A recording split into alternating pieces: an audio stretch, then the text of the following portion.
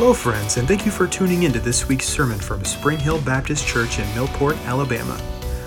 We're currently working through the Gospel of John in our sermon series entitled, That You May Have Life. Our prayer is that this time in God's Word would be edifying for you. God bless. So this morning, as we come to the Word of God together, we're going to be picking up in John 19. We're going to look at 16b through 30. But before we get to that, I just want to take a moment and just kind of highlight where we were last week in John 19 as Caleb was preaching. His overall idea of the message, as well as 2 points, was there was 2 personal principles in Jesus' sentencing. The first one is that even in tragedy, God is at work. The second thing was, and it's really a question, is that with my daily choices, who do I hail as king? And all of this comes from the first 16 verses of chapter 19, where we see this delivering over of Jesus to be crucified by Pilate and the denial of his people of him being the true king. And this morning, as we move away from this arrest and trial of Christ, we're going to approach some scriptures that we have heard probably hundreds of times, most of us. We're going to approach scriptures that is the crucifixion of Christ. And though we approach God's Word in a reverent way each and every week that we gather, I want us to especially do so this morning, because there is no greater injustice that was done to an individual that has ever lived than what we're going to read about this morning. And so, as we approach it this morning, let's start in verse 16b. It says, So they took Jesus, and he went out, bearing his own cross, to the place called the place of the skull, which in Aramaic is called Golgotha. Therefore, they crucified him, and with him 2 others, one on either side, and Jesus between them. Pilate also wrote of an inscription and put it on the cross. It read, Jesus of Nazareth, the King of the Jews. Many of the Jews read this inscription, for the place where Jesus was crucified was near the city, and it was written in Aramaic, in Latin, and in Greek. So the chief priest of the Jews said to Pilate, Do not write the King of the Jews, but rather this man said, I am King of the Jews. Pilate answered, What I have written, I have written. And when the soldiers had crucified Jesus, they took his garments and divided them into 4 parts, 1 part for each soldier, also his tunic. But the tunic was seamless, woven in one piece from the top to bottom. So they said to one another, Let us not tear it, but cast lots for it, to see whose it is shall be. This was to fulfill the scripture which says, They divided my garments among them, and for my clothing they cast lots. So the soldiers did these things. But standing by the cross of Jesus were his mother and his mother's sister, Mary, the wife of Clopas, and Mary Magdalene. When Jesus saw his mother and the disciple whom he loved standing nearby, he said to his mother, Woman, behold your son. And then he said to the disciples, Behold your mother. And from that hour, the disciple took her to his own home. After this, Jesus, knowing that all was now finished, said, to fulfill the scripture, I thirst.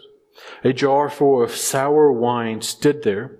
So they put a sponge full of sour wine on a hippus branch and held it to his mouth. And when Jesus had received the sour wine, he said, It is finished. And he bowed his head and gave up his spirit. Let's go to the Lord in prayer.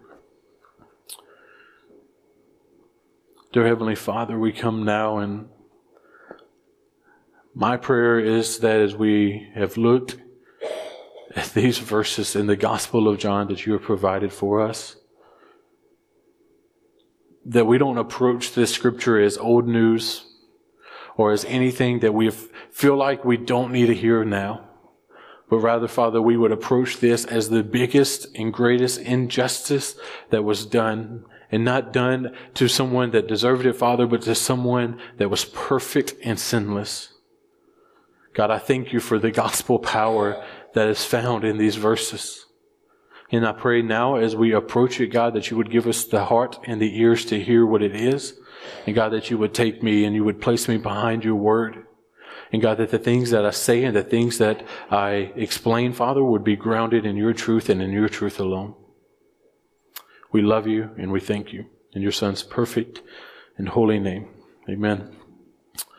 This morning, as we've read these verses, the main thing I want to just explain to us is that the sovereign and suffering King, this is what we've seen in the last few chapters, is that the sovereign and suffering King died the death I deserved.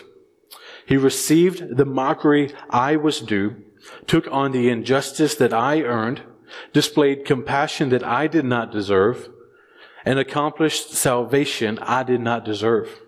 Thus, we should rightly surrender all and devote our lives to being his disciple while trusting he is the one that will not only save us, but maintain our salvation. Therefore, while we seek to work out our salvation, we rest in the finished work of Christ.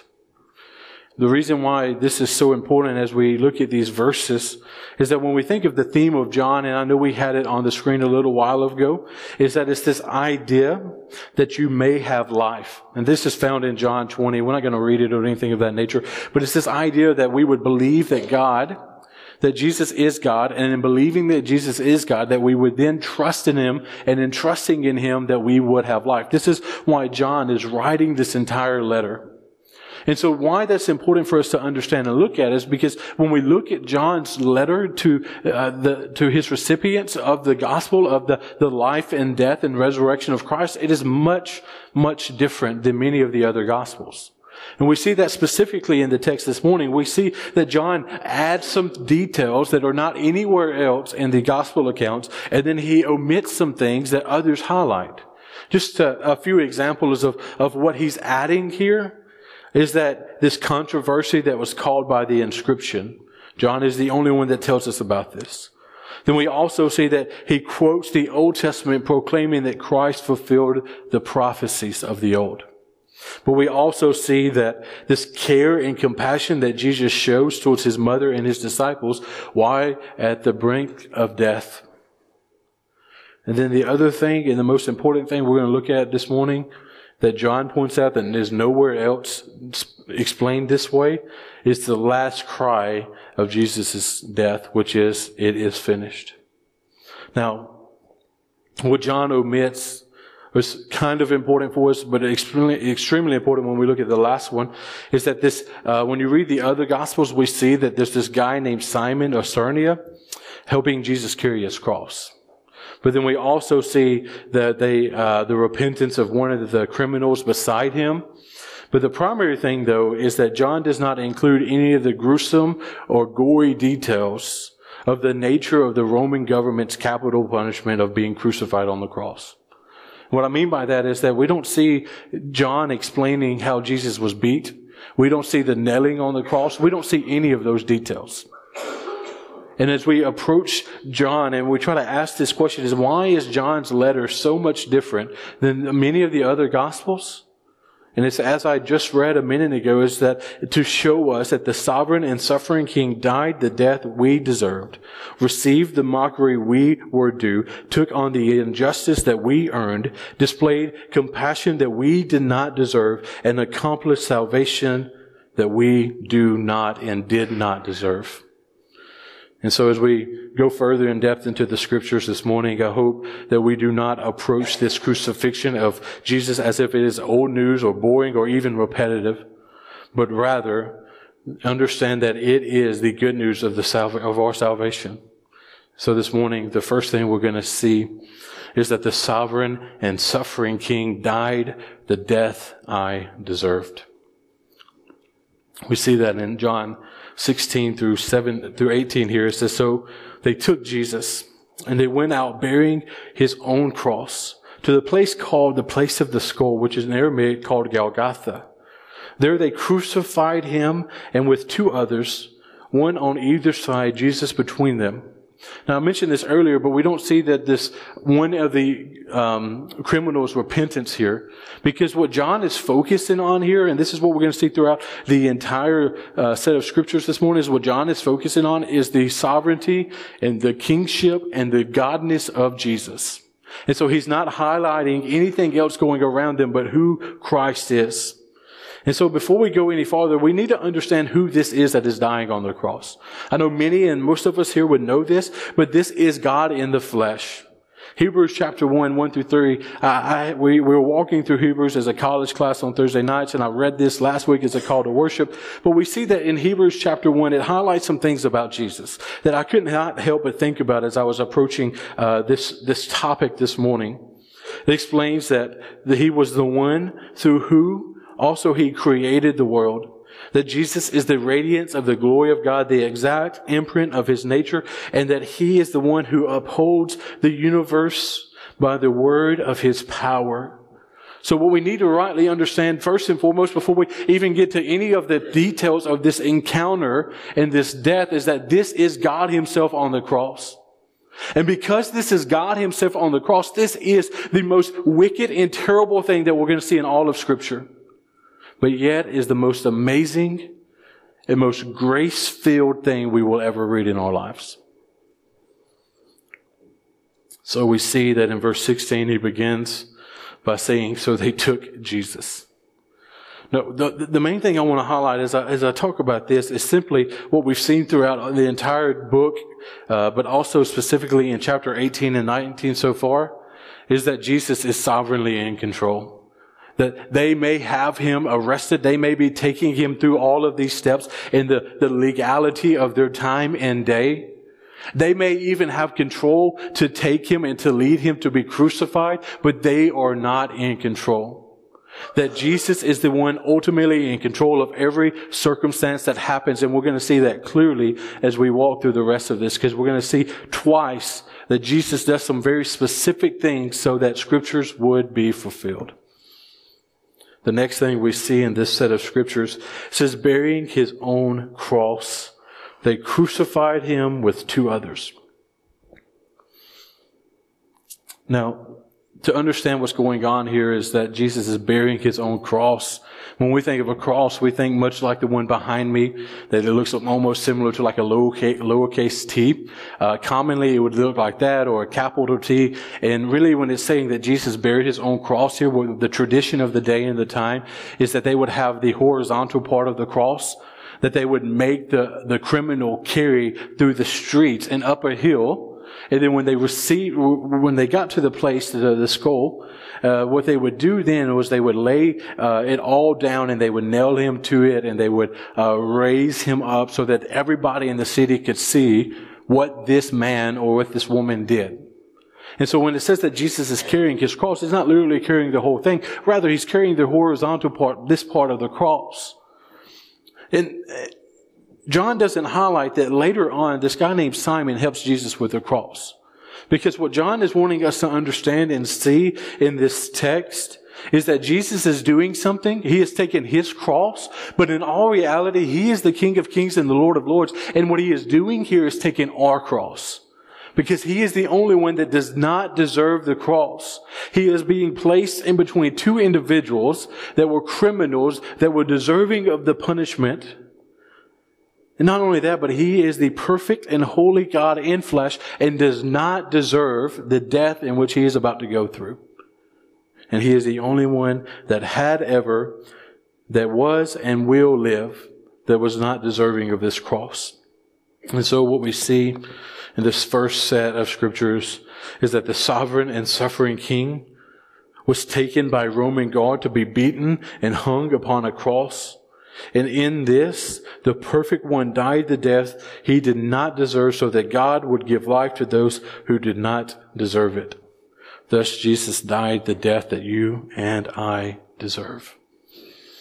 The second thing we're going to see is in 19 through 22. It is that the sovereign and suffering king received the mockery I was due. Now, Before I read this, I want us to just take in consideration, once again, everything that we look at is that this is God himself in flesh, okay? So as we look at this entire story, that this is God in the flesh receiving what is happening to him. And so as we look at 19, it says, Pilate also wrote an inscription and put on the cross, it read, Jesus of Nazareth, the King of the Jews. Many of the Jews read the inscription, for the place where Jesus was crucified was near the city, and it was written in Aramaic, in Latin, and in Greek. So the chief priests of the Jews said to Pilate, do not write the King of the Jews, but rather, this man said, I am the King of the Jews. Pilate answered, what I have written, I have written. Now, what's going on here is that there was a tradition when one was crucified. What they would do is they would take and engrave on something the crimes of the criminal, and what they would do is they would wear it around their neck as they were being paraded through the city with the cross on their shoulders. And what they would do is this was a means of not only mockery, but a means of explaining and showing everyone around them what this man did. And so there's really some threefold purposes that we see in Pilate's life and what he is doing here. The first thing is simply to show the people the criminal and what he had done. But the second thing and the primary thing here is that Pilate, as you remember in John 19, 1 through 16, was really being blackmailed into crucifying Christ.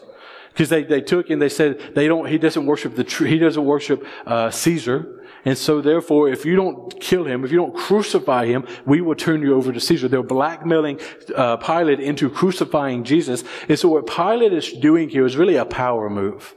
That he's trying to take back power and explain that he is in control of the situation and in control of the Jews. And so he refuses to change this, and he purposely wrote what he wrote. Now, what's so significant about what Pilate writes isn't the motive behind Pilate. It's not even the response of the Jews to what was written on this plaque that was around his neck and then placed on the cross. What's so important is what Christ and what the Heavenly Father meant in this plaque and the purpose of the sign. Because what we see it said is that Jesus of Nazareth, the King of the Jews. See, in all reality, this was the most true thing going on in the entire crucifixion. And it was the proclamation of who Jesus was. It was done in mockery. It was done in shame. But in all reality, it was true to the T that this was the King of the Jews and the King of all of the world. And so for Jesus is indeed the King of the Jews, and the cross was the means of his exaltation and manner in which he would be glorified. There's a guy named F.F. Bruce, and he explains it this way. Is that the crucified one is the true king, the kingliest king of all, because it was he who stretched on the cross. He turns the obscene instrument of torture into a throne of glory and reigns from a tree. Is that this may be a sign of mockery, and this was the mockery that you and I deserve, but this was a moment in which Jesus is proclaiming ultimately that he is king of all, that he could even take an instrument of death and proclaim his glory through it. And so we see that the sovereign and suffering King received the mockery in his death that you and I were due. 23 through 24 moves us to the next thing we're going to see in this text, is that the sovereign and suffering King took on injustice that I earned. 23 says, when the soldiers was crucified, Jesus then took his garments and divided them into 4 parts, one part of each soldier, also his tunic. But the tunic was seamless, woven in one piece, top to bottom. So they said to one another, let us not tear it, but cast lots to see whose it shall be. This was to fulfill the scripture which says, they divided my garments among them, and for my clothing they cast lots. So the soldiers did these things. As I mentioned every other point so far, that we cannot forget that this is the innocent one on the cross. And what he's doing here is he's receiving this injustice of these soldiers, taking him and stripping him naked, placing him on a cross, and then taking his garments and separating them for their own pleasure. They would take his belt, most likely his sandals, head covering, and robe, and they split them between the 4 of them. But then it came to his tunic, which was this seamless piece of cloth that would start and was just this complete piece. And they refused to break it up and tear it and to split it between the four of them because it was valuable. And in doing this, what they then do is cast lots to see who get it. They essentially are betting and seeing who would receive this piece of garment of the one they were crucifying. But this was a common practice. This is what we should understand about this, is that this was a common practice in this day and time, is that the one they were crucifying, they would take all of their belongings, they would split it between the Roman guards that were the ones that were overseeing this crucifixion. And commonly they would even cast lots to see who would get what. And what I want us to see in this is not only the injustice that Jesus is going through, the injustice that you and I earned, but also that Jesus is sovereign in this. And it may not seem like he is, because it's just a practice that they have been doing for years and years before this moment of his death.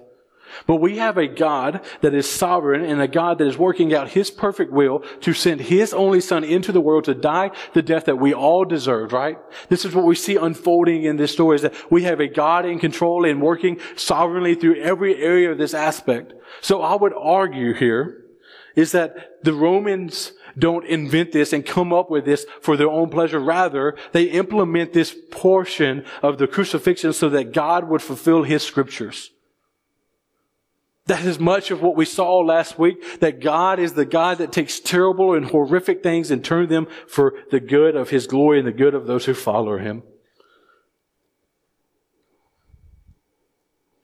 And we see ultimately in that, and how I can confidently say that, is that in verse 24, John quotes Psalms 22:18. This moment that points to Jesus' death, that points to them dividing and separating his clothes and his clothes and his tunics and all of these things, hundreds of years before Rome was even established. God is sovereignly in control of the death of his son. And so, ultimately, what we should walk away with is understanding that this sovereign and suffering King took on the injustice that you and I earned. The next thing we see is that the sovereign and suffering King displayed compassion that I did not deserve. John 25-27 says, "But standing by the cross of Jesus were his mother and his mother's sister, Mary, the wife of Clopas, and Mary Magdalene. And Jesus saw his mother and the disciple whom he loved standing nearby, and said to his mother, 'Woman, behold your son.' Then he said to the disciple, 'Behold your mother.' And from that hour the disciple took her into his own home." So we see that in a moment of Christ's crucifixion, this is something that's not seen in any other gospel. In a moment of Christ's crucifixion, there are 5 individuals that are standing nearby, 4 of them being women, one being his mother, one being his aunt, and 2 other Marys that we see throughout Scripture. What's so significant and what's so interesting about this is that when I knew I was going to preach this text, when I knew I was going to preach 16-30, Caleb and I was talking about it, and I expressed to him the same thing I'm going to tell you this morning, is I had no idea why John included this here. When I read this, it made no sense to me. Why would John break up the narrative of Christ's crucifixion to show this small little detail of what this conversation between his mother and his disciple? Why would John tell us of this? No, we really don't know. We really don't know exactly what's going on here, right? There could be a legal transaction. There's a lot going on in this just single moment. But what is clear about this is that what is widely believed in this day and time is that Jesus' father, Joseph, had already died. And so therefore, Jesus, being the oldest child of Mary's, was the one that was responsible for her livelihood. It was the one that provided and took care of her. And we see the absence of his brothers here, possibly because they had not believed in him yet, and he was being crucified, a gruesome death that only criminals deserved. So possibly here what we see is that his entire family has abandoned him except for his mother. And in the moment of his death, he looks out, he sees his mother, and understands that she needs compassion in this moment. She needs one to provide and take care of her when I can't physically in an earthly way. And so he looks out to his mother and says, "Woman, here is your son." Then he looks at the disciple in which he loved, which coincidentally is John, and says, "And here is your mother." And then we see that there's this compassion displayed in the moment of his death. Now, it's not the same for us. We're not Jesus' mother. It's a totally different situation. But is this not the center theme of the entire gospel? Is not the center theme of the entire moment of the cross is that the compassionate, saving Lord of Lords is the one that would look out on his creation and have compassion on those who do not deserve it? So I argue, and I personally believe here, is that John includes this detail to show his compassion for people. And in showing his compassion for people, we should rightly understand that this right here is the beginning of the differences of the 5 points I'm trying to make. The first 3 points are things that we earned that we did not deserve. That he did not deserve. The things that we earned that Christ did not deserve. And what we're about to see in these next 2 things are the things in which Christ earned that we did not deserve. And so, first and foremost, is this idea of Christ displaying his compassion that I did not deserve and that you did not deserve. The last thing we're going to look at this morning is 28 through 30. And this is, in my personal opinion, the most important part of the entire sermon. It says, "After this, Jesus, knowing that all was now finished, said to fulfill the scriptures, 'I thirst.' A jar full of sour wine stood there. So they put a sponge full of sour wine on his hyssop branch and held it to his mouth. And when Jesus had received the sour wine, he said, 'It is finished,' and bowed his head and gave up his spirit." One thing that's so significant about John's encounter, rather than the different Gospels, is that when the other Gospels, we see this moment in which these people give Jesus this wine, this thing to drink, and he refuses it. Because what it would have done was dulled the pain of the cross. It would have dulled the pain of the wrath of God on Christ in this moment. So Christ refuses it. But in the moment of his death, he does request something to drink. And he's not doing this not just because he's thirsty. He is thirsty. He's not lying. He's not deceiving in this moment. But he's doing this to also fulfill Scripture. And this Scripture that he's fulfilling is also found in Psalms. It's just another picture that Christ is sovereign even in his death. That as he was nailed to a tree, he was sovereign over all and in control of the situation. We see that even more fully as you move on. And it says that after he took this sour wine, it says that he said, "It is finished," and that he bowed his head and he gave up his spirit. We don't have a king. We don't have a savior that was killed by human hands. We have a king. We have a savior. We have a suffering and sovereign king that perfectly took on the wrath of God. And in doing so, gave up his own life. And in doing so, he accomplished the salvation that you nor I could earn. We see that clearly in this statement, "It is finished." Now, I'm taking Greek. I'm not great at Greek. The youth over here could tell me this word better than I can. But testai, I just butchered it. It's this word here that translates to "it is finished." What's so important about that is that that's the best way of translating it into English. But there's something that's lost in translation that we just don't get as modern Christians that don't know Greek. Because this word is the root verb here is telai. And really what it means and what it denotes to is this earning of a task. And in religious contexts, is fulfilling one's religious obligations. So when Jesus says "it is finished," what he's saying here is that the religious obligations is done. But what's so significant about this is that it's not that he is the one fulfilling his own obligations, but rather He is the one fulfilling the obligations of all that would believe and trust in Him.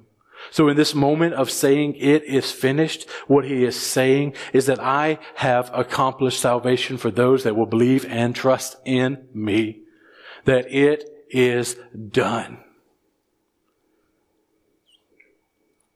And in this fact that what Christ does, in doing things that we deserved and accomplishing things that we do not deserve, there's some just understanding and applications, I think, in realizing that Jesus finished it all on the cross, that He accomplished salvation on the cross, that it draws us and it pushes us to. The first thing is for the one here that is struggling with that assurance of salvation. That one here that just time in and time out when you fall into sin, or time in and time out when you get down and you struggle with the idea that maybe you're not truly saved. My first response would be, is maybe you should seek pastoral counsel from your pastor. But ultimately, if you're here, and this is you're that individual that struggles with this idea that you aren't truly saved, but you can reflect and respond to a moment in your life where you know you gave your life to Christ and you have trusted in Him, but you keep falling into sin, so therefore you don't understand and know how God would save you. That when Christ says it is finished, He's not only talking about our salvation, but He's talking about the maintaining of our salvation. So we trust and hold on to the assurance of our salvation because Christ has finished it for us. But what about for the individual here that knows Christ, and maybe that's not their struggle? Maybe their struggle is an assurance of salvation, but what about you? What about me? First and foremost, that we go and tell the good news of the gospel. This is the most amazing, yet most horrifying set of scriptures in all of Scripture, because what it is a perfect and holy God accomplished something that we did not deserve. So therefore, we are called to go, therefore, and tell everyone about it. Why? Because it is their only hope. But much more than that, when we reflect on the crucifixion of our Lord and Savior, it should bring to us an understanding that we should raise our families and lead our families in light of the gospel. It means that we as men would raise our children and lead our wives in ways that God calls us to. That as wives, you would submit to the leadership of your husband and you would together raise your families correctly. As single men and single women, it means that you would rightly seek relationships that are pure and holy. That when you go and work your jobs, you would do it in light of the gospel. That you would do it not in light of your boss or in light of a paycheck, but you would do it in light that there was one that has saved and redeemed you. Therefore, you work for His glory, not yours. It means when you go to school, you don't cheat, you don't lie, you don't act up, you don't do things incorrectly, but you give school all that you have. Why? Not for A's, not for B's, not to do your best, but rather to give God glory in everything that you do as students. For those that play sports, even that can bring God glory. So you go and you play sports, you give it all that you are for the glory of God. For those that coach sports, that means that you do it in the light of the gospel. That you don't yell and you don't, well, you have to yell to some extent, right? But you don't do things out of injustice. But you are portraying who Christ is in the way that you're leading young men and young women to live out this sport, but to ultimately live it out for God's glory. I don't know what your thing is. You may not fall into any of these categories, but ultimately to do everything that you do in your life in light of the gospel. Because He is the one that has redeemed and saved us, yet we did not deserve it. Maybe there's someone here that is seeking to earn their salvation. That you're really only here because this is what you do on Sunday mornings, right? It's what good Christian men and women do. They come to church. They say the right little things. They don't do this long list of wrong things. Maybe you're here and you think that being here or reading your Bible, or even telling people about the gospel, or even going on mission trips is going to somehow redeem and save you at the end of your life, that maybe you did just good enough to receive salvation. Quit it. There is no way of salvation other than the sacrifice of Christ. Or maybe you're here and you know you're lost. The appropriate response to this is that we have a king, we have a savior that is sovereignly in control of his own death and suffers it for our sake. So surrender to him. He is the only one worthy. He's the only one that can redeem and save you. Don't trust in anything else of this world. So this morning, as I come to an end, I want to revisit John 19:30.